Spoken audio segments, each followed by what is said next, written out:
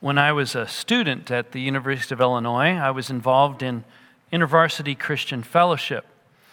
And InterVarsity was a wonderful avenue for me to grow in Christ, to be discipled, to be able to disciple others, to learn what it meant to serve, what it meant to share my faith, and then also even to learn a few principles of leadership. At the time, there was just one InterVarsity group on campus at Illinois. It was a fairly sizable group, and they had, each year, they would identify a person who would be the president of InterVarsity, and it was a little bit like a secretive thing, like the selection of a pope, you know. I don't know, it was weird. I didn't know quite how that worked. But for whatever reason, in my senior year at Illinois, I was asked to be the president of InterVarsity. There was another student there on campus, a friend of mine, who felt that he should have been the person who was picked to be president. And as a result of that, things got a little weird.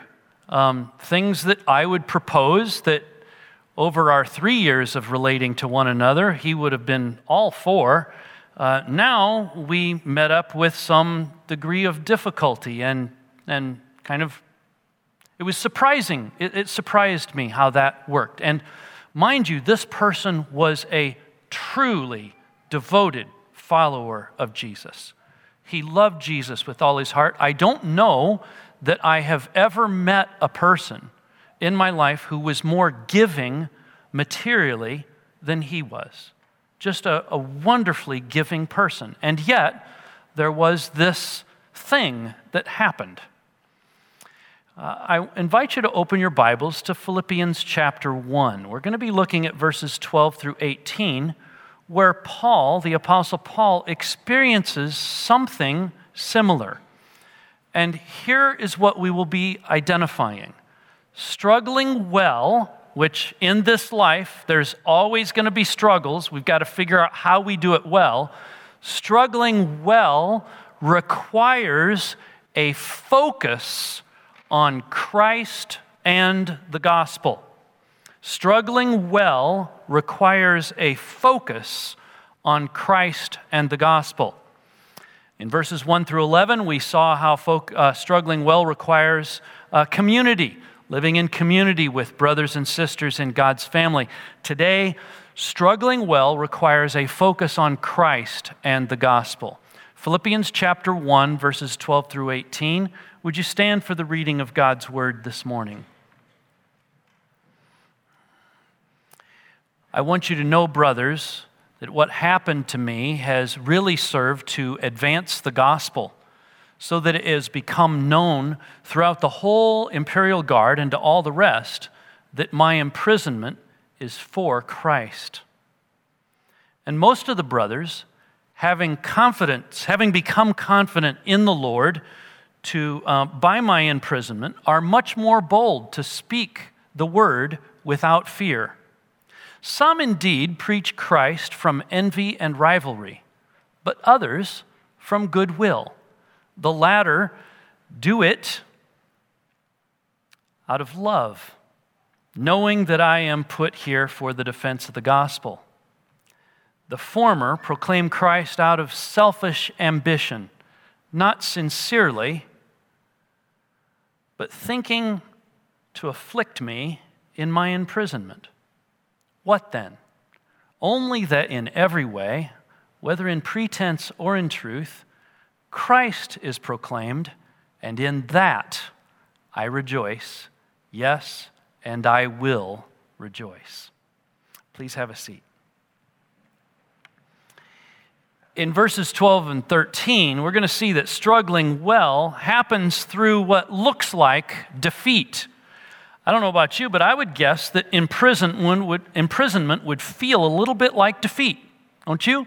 I mean, here the Apostle Paul is trying to establish and build up churches all throughout the Roman world, in the Gentile regions, an apostle of the Gentile. He's imprisoned, confined, so that he can no longer do that mission. It feels like defeat. 2 years imprisoned at Caesarea. There's the shipwreck on his way to Rome. He gets to Rome. He's imprisoned there. It's kind of a house arrest where people are able to come and visit him and come and go, but he himself is being confined. And notice the many times here in this text that Paul mentions this imprisonment. He calls it in verse 12, what's happened to me, that is imprisonment. Verse 13, that my imprisonment is for Christ. The brothers become confident in the Lord by my imprisonment, verse 14. Verse 16, I am put here, that's imprisonment for the defense of the gospel.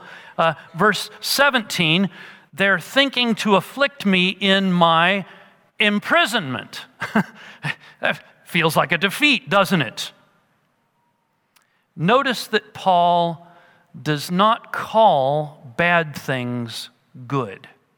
He's not saying that imprisonment is a good thing.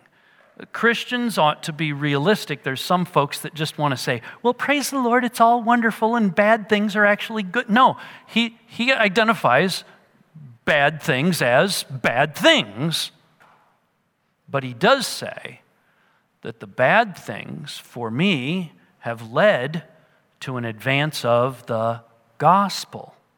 In fact, the adversity of imprisonment itself brought about unanticipated advances for the gospel.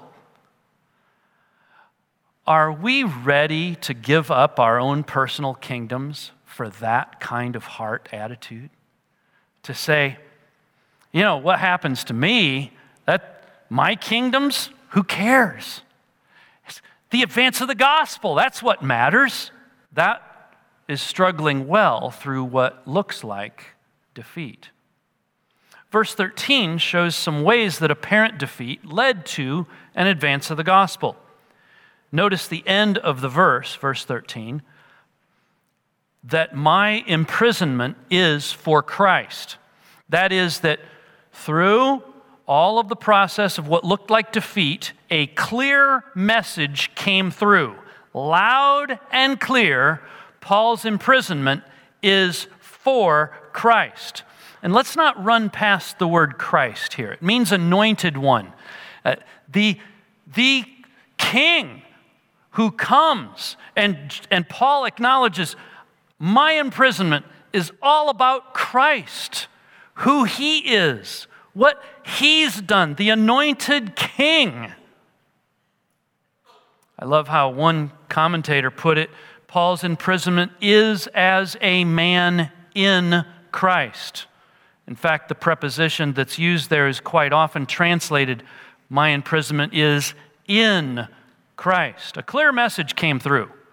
Paul's imprisonment is all about Jesus Christ. Now, who got that message? Who received the message? Let's go back to the beginning of verse 13. First, the whole imperial guard. I want you to think of Paul's influence as a result of his imprisonment.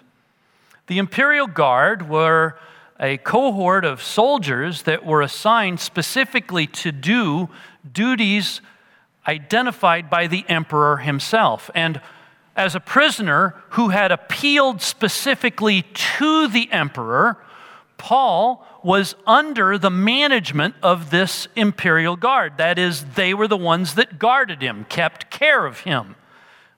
Here's what one Bible encyclopedia tells about this imperial guard. When Augustus came to the throne in 27 BC, he established his general headquarters, his praetorium in Italy, and out of the veterans available, organized a permanent corps or guard of 9 cohorts of 1,000 men each.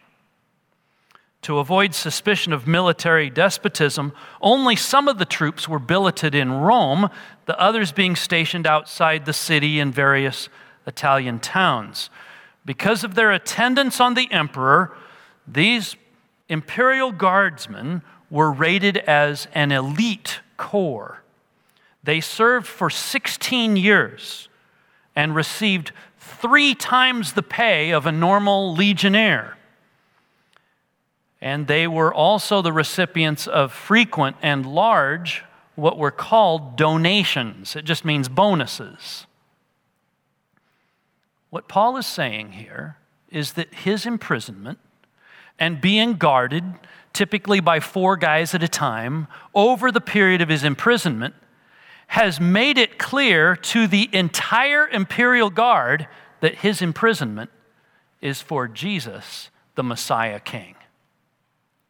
How long do you think, when they changed the soldiers to be looking after Paul after the change of shift, how long do you figure it would take Paul to start talking about Jesus? Right? About 5 seconds. Hi, I'm Paul. I want to talk to you about Jesus, right? And he's got a captive audience. Not only is he imprisoned, but the ones who are watching him are captive to his message. And it's become known through the entire imperial guard that his imprisonment is in Christ. It's for Jesus Christ. It's to acknowledge there's another king. His name is Jesus, and he is the King of Kings.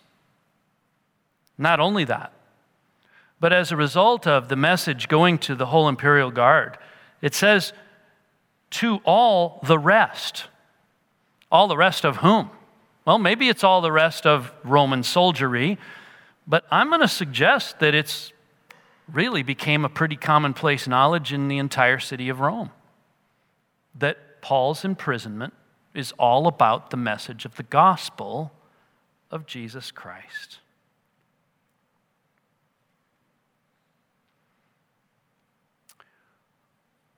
Let's think about some applications briefly. What are some defeats that have happened to you? Things that you just think, oh man, I really felt like I lost there.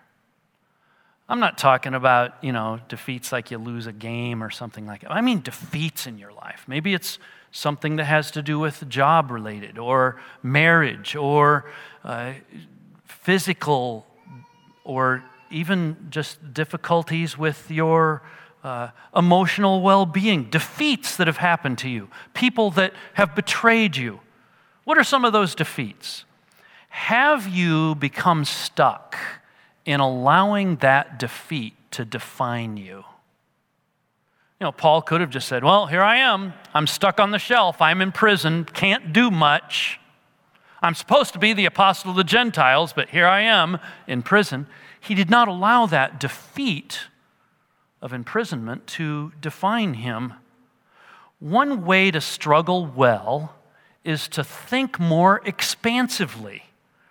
How might my defeat actually serve to advance the gospel?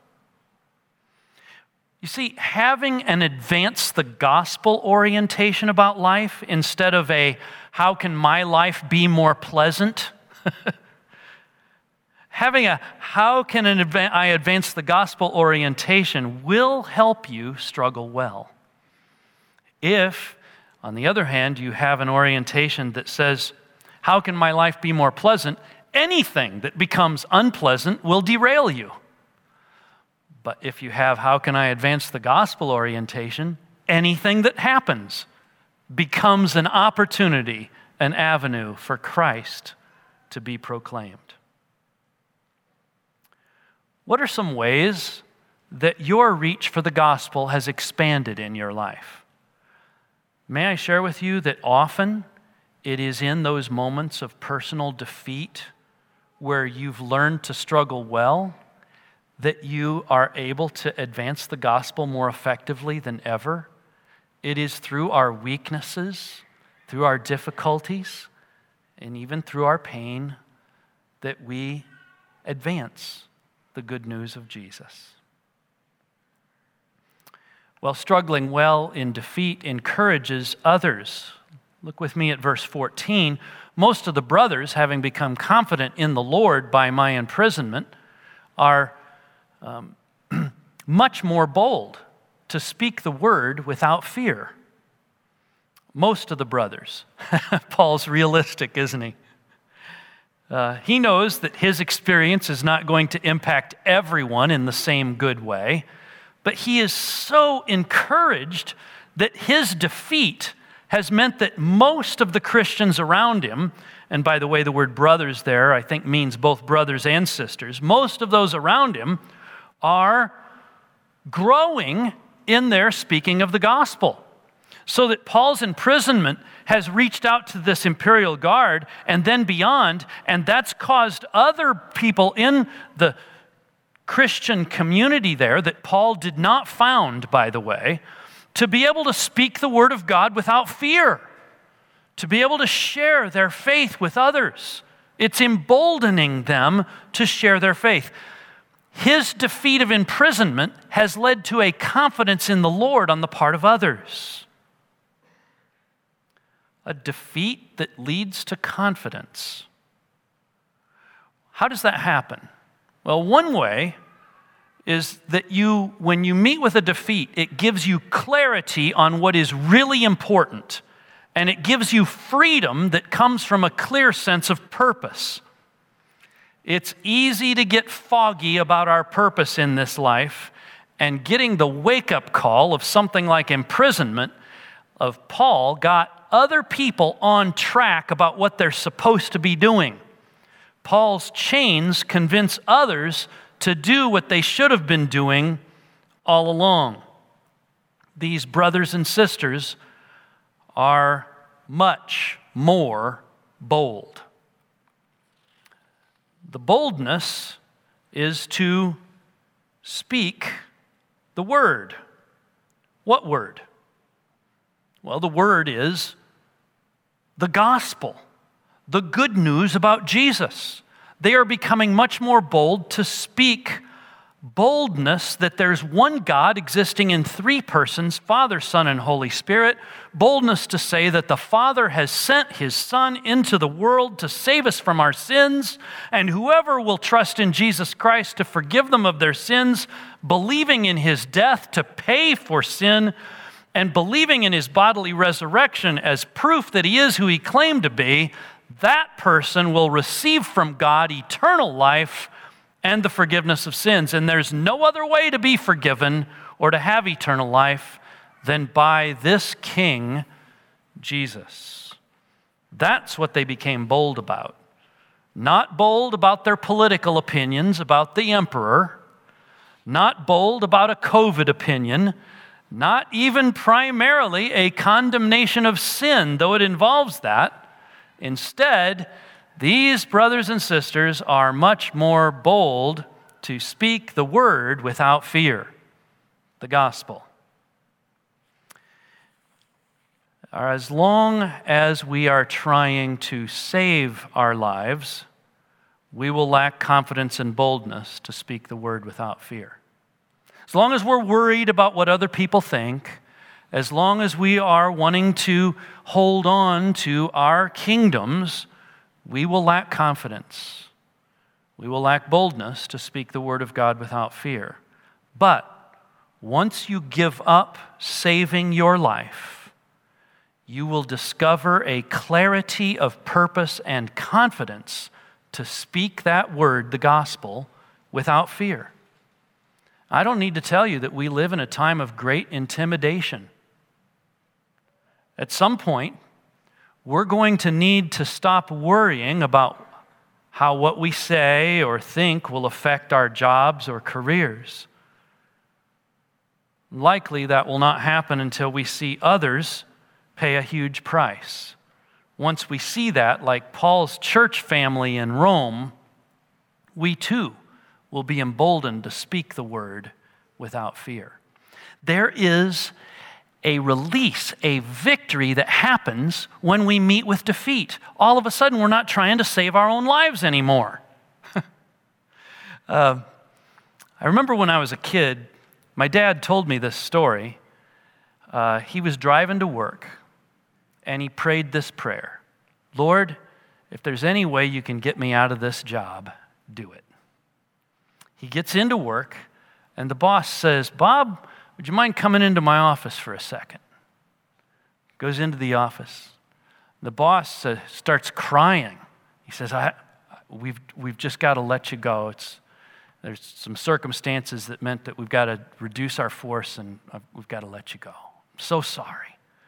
My dad is just rejoicing.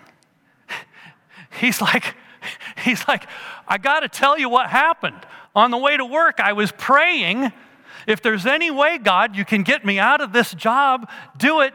And you're God's instrument. And he talked to him about the gospel. And I don't know that the guy trusted Christ, but he was deeply moved by my dad's experience of the release of not trying to save your life. He wouldn't have gone in and quit because he's got mouths to feed. There's things he's got to protect and save. But once released from that, there was a confidence in the Lord to speak the word without fear. We see examples all around us of people who give up saving their own lives, and quite often for causes that are not as great as the Gospel's. Some of them are even evil causes. Whenever this happens, even for things that are far less than the gospel or even are wrong, that movement will advance.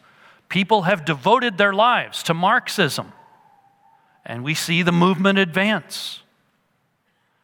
The Black Lives Matter movement of last summer, ardent environmentalists, people in history like Rosa Parks or Martin Luther King for civil rights, or our own founding fathers of this nation have all counted their lives as forfeit for causes, good or bad, great or small. They have given their lives for causes, and that has led to a boldness that's changed the world. Christians have been passive for a long time. And sadly, I think we see Christians getting more excited and energized about politics or COVID or economics than they are about speaking the word without fear. If we are to struggle well, we need not only to give up our own passive attitudes, we need to make sure we get excited about the right thing, the gospel of Jesus Christ. Well, in verses 15 through 18, struggling well in defeat creates unpleasant surprises and a pleasant end. You know, once we are freed to be able to struggle well with the defeats that we meet up with, it doesn't mean that once we get energized and bold and confident about the right thing, we no longer have any struggles. I'm not trying to teach you that here's the way to avoid struggle. I'm trying to teach you struggling well, right? There's no end to struggles in this life. In fact, when we struggle well with defeats in our lives by becoming fearless about our faith, that in itself will create other unpleasant surprises. Believe it or not, the unpleasant surprises may come from some other genuine believers in Jesus. They're genuine believers here in verse 15. Paul views them as genuine believers. They preach Christ. They have the gospel correct. They are not distorters of the gospel. In Galatians and other letters of Paul, he describes people who are distorters of the gospel, and he says things like, let them be accursed, right? So he's not identifying this group that's being addressed here in verses 15 through 17 as opponents to the gospel or distorters of the gospel. They're genuinely proclaiming Christ. And he treats these guys very differently than the guys addressed in Galatians. But their motivation is messed up, isn't it? Even though they're believers, even though they have the message correct, their motivation is to proclaim Christ from envy and rivalry. They envy Paul's influence. They perceive him, verse 15, as a rival in life. And that word rival has a connotation of strife or contention. Verse 17, their ambition, their motivation is selfish ambition. I want to make a little bit of a bunny trail here to say that I read from the English Standard Version, and you need to know that the English Standard Version has continual updates, and they don't let you know when it's been updated. So if you have an older ESV, you'll read in verse 17, the former proclaim Christ out of rivalry instead of selfish ambition. It's actually a different word than the word rivalry in verse 15, so I think they've made a good correction in changing it to selfish ambition. But if you have an ESV and you're reading it and says, wait a minute, Scott said selfish ambition, and my Bible says rivalry, it's because they updated the version. Okay? End of bunny trail. The fact is, the motivation of these guys is selfish ambition. It carries a sense of partisanship, of party. They are for themselves. And by the way, whenever any Christian becomes popular, there will be other Christians who will try to knock them down. I don't know why that is, but it just happens. So, for example, someone may write a best-selling book, and it just is really just knocking it off the shelves. Sooner or later, there will be another book or books published that will be saying why book number 1 is an evil, rotten book and you ought to avoid it at all costs. And sometimes both the book and the critiques are published by the same publishing house. It's just an odd thing about Christians. There's strife and contention that can be involved, a motive of selfish ambition. Despite proclaiming the gospel accurately, these guys here are not sincere in their proclamation. Rather, their motivation is that by their proclamation, they would afflict Paul in his imprisonment, somehow making his imprisonment a more difficult experience. Now, you'll notice that in verses 15 through 17, Paul begins by talking about these people who are doing it out of rivalry, and he ends with the people doing it out of selfish ambition, the same group. But in the middle, he has 2 sentences about others. And he's really focusing, by doing it, ordering it that way, bad, good, good, bad, he's doing it to draw your attention to the good guys. He's saying others are preaching Christ from goodwill. They do it out of love, knowing that I'm put here for the defense of the gospel. He's focusing on the positive. They do it, these guys, because he was put here, this imprisonment, for the defense of the gospel. Here's some ways that we should take this principle of struggling while in defeat creates unpleasant circumstances and a pleasant end into application. It should come as no surprise to us when fellow believers, genuine believers, are at odds with us or even see us as rivals or are envious. Becoming a believer does not immediately translate into a clear understanding that God's kingdom is more important than our kingdoms. People are still chasing around their own kingdoms. In fact, become a believer sometimes translates into that person equating their kingdom with God's, so that what they're doing they think is God's kingdom. It should not shock us to see even those in ministry as having a me mentality. Paul, however, is remarkable for his absence of that sentiment. He's all about the gospel, and if we're going to struggle well, we need to struggle well by focusing on Christ and the gospel. We need to keep clear when to regard someone as a friend with whom we disagree and when to regard someone as an enemy because they're an enemy of the gospel. Friend or enemy, we treat all people with respect and dignity, right?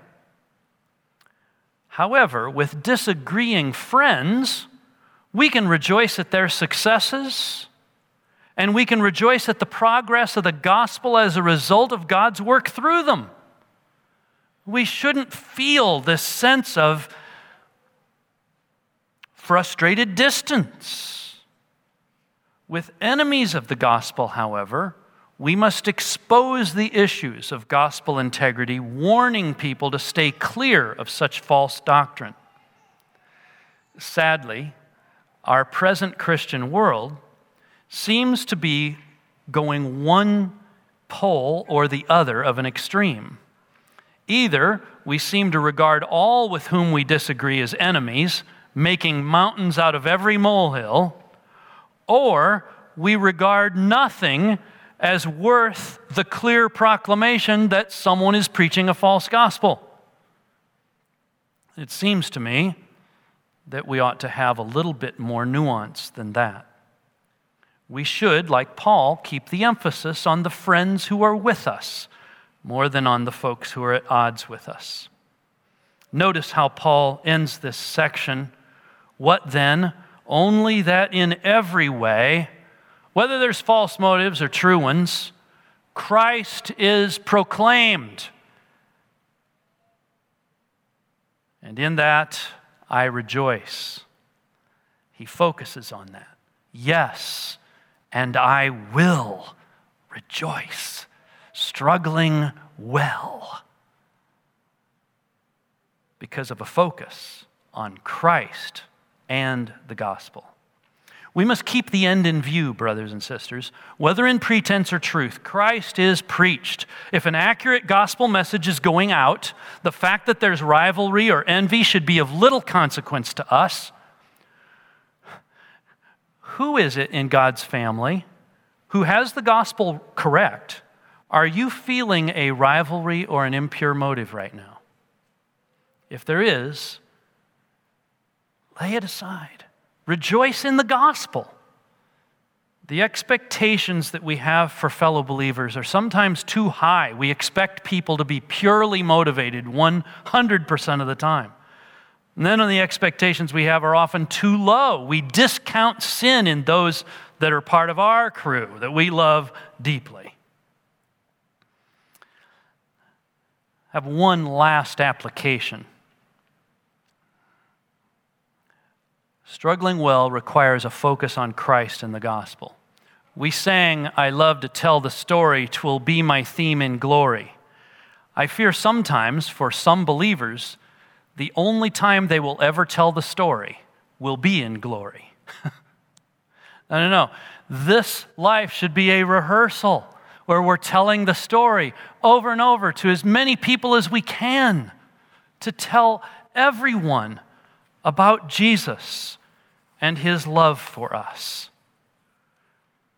Out in the long hallway, there are still some s'more bags for you to be able to meet with your neighbors and connect with them around s'mores, developing conversation and relationship with your neighbors, to the end that you can prayerfully be able to share of the hope you have in Jesus someday. I would encourage you to pick one of those up and think about why you're here. And then there's a display of gospel literature, gospel tracts, specifically for Halloween. Think of it.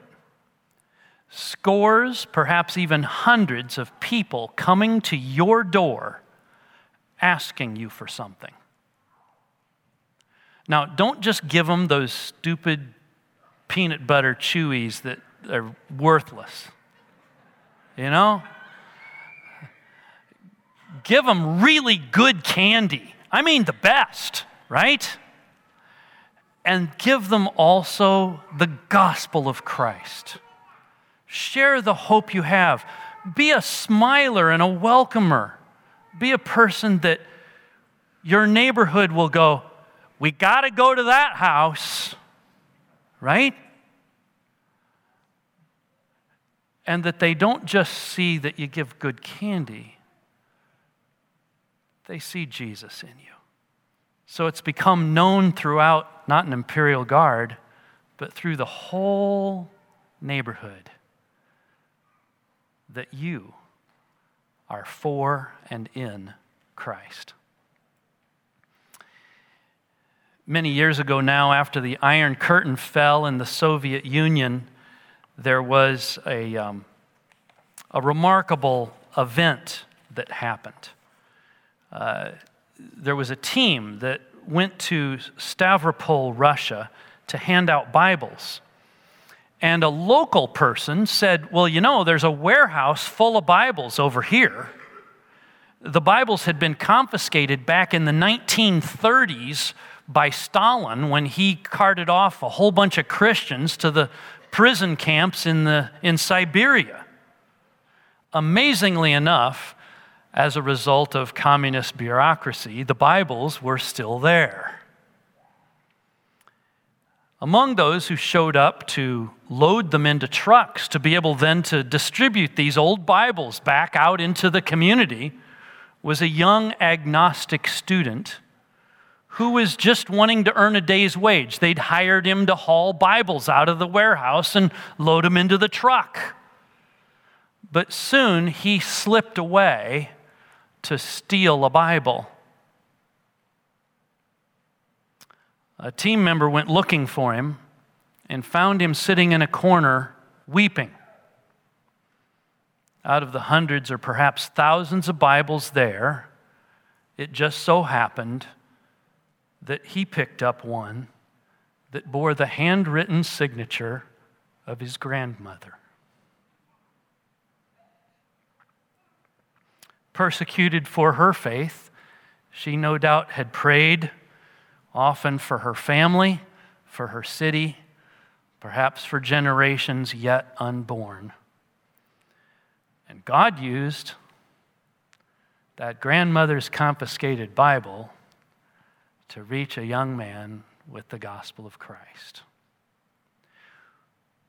We throw out seed. God gathers the harvest. Struggling well means proclaiming Christ and the gospel. Heavenly Father, we'd ask today that you may stir our hearts for Christ and the gospel. There are many things that we get agitated about, that we make as points of emphasis in our lives. Help us to shed those compared to knowing and proclaiming Christ. Lord, if there's anyone in the sound of my voice who's never put their faith and hope in Jesus, would you awaken them to this truth right now, that their sin separates them from you? But you have good news for them. Whoever turns away from their sin and turns toward you, believing in what your Son Jesus did at the cross to pay for sin, believing in what he did to forgive them, will be forgiven of their sin and will have eternal life. O Lord, cause people to believe the gospel today. And Lord, help us not to focus on the defeats of our lives or on the unexpected surprises that come our way when we are able to overcome those defeats, even from members of your family. But instead, may our focus ever be Christ and the gospel. And this week, may you move and motivate us in such a way that we would make Jesus, our King, known. In his wonderful name we pray. Amen.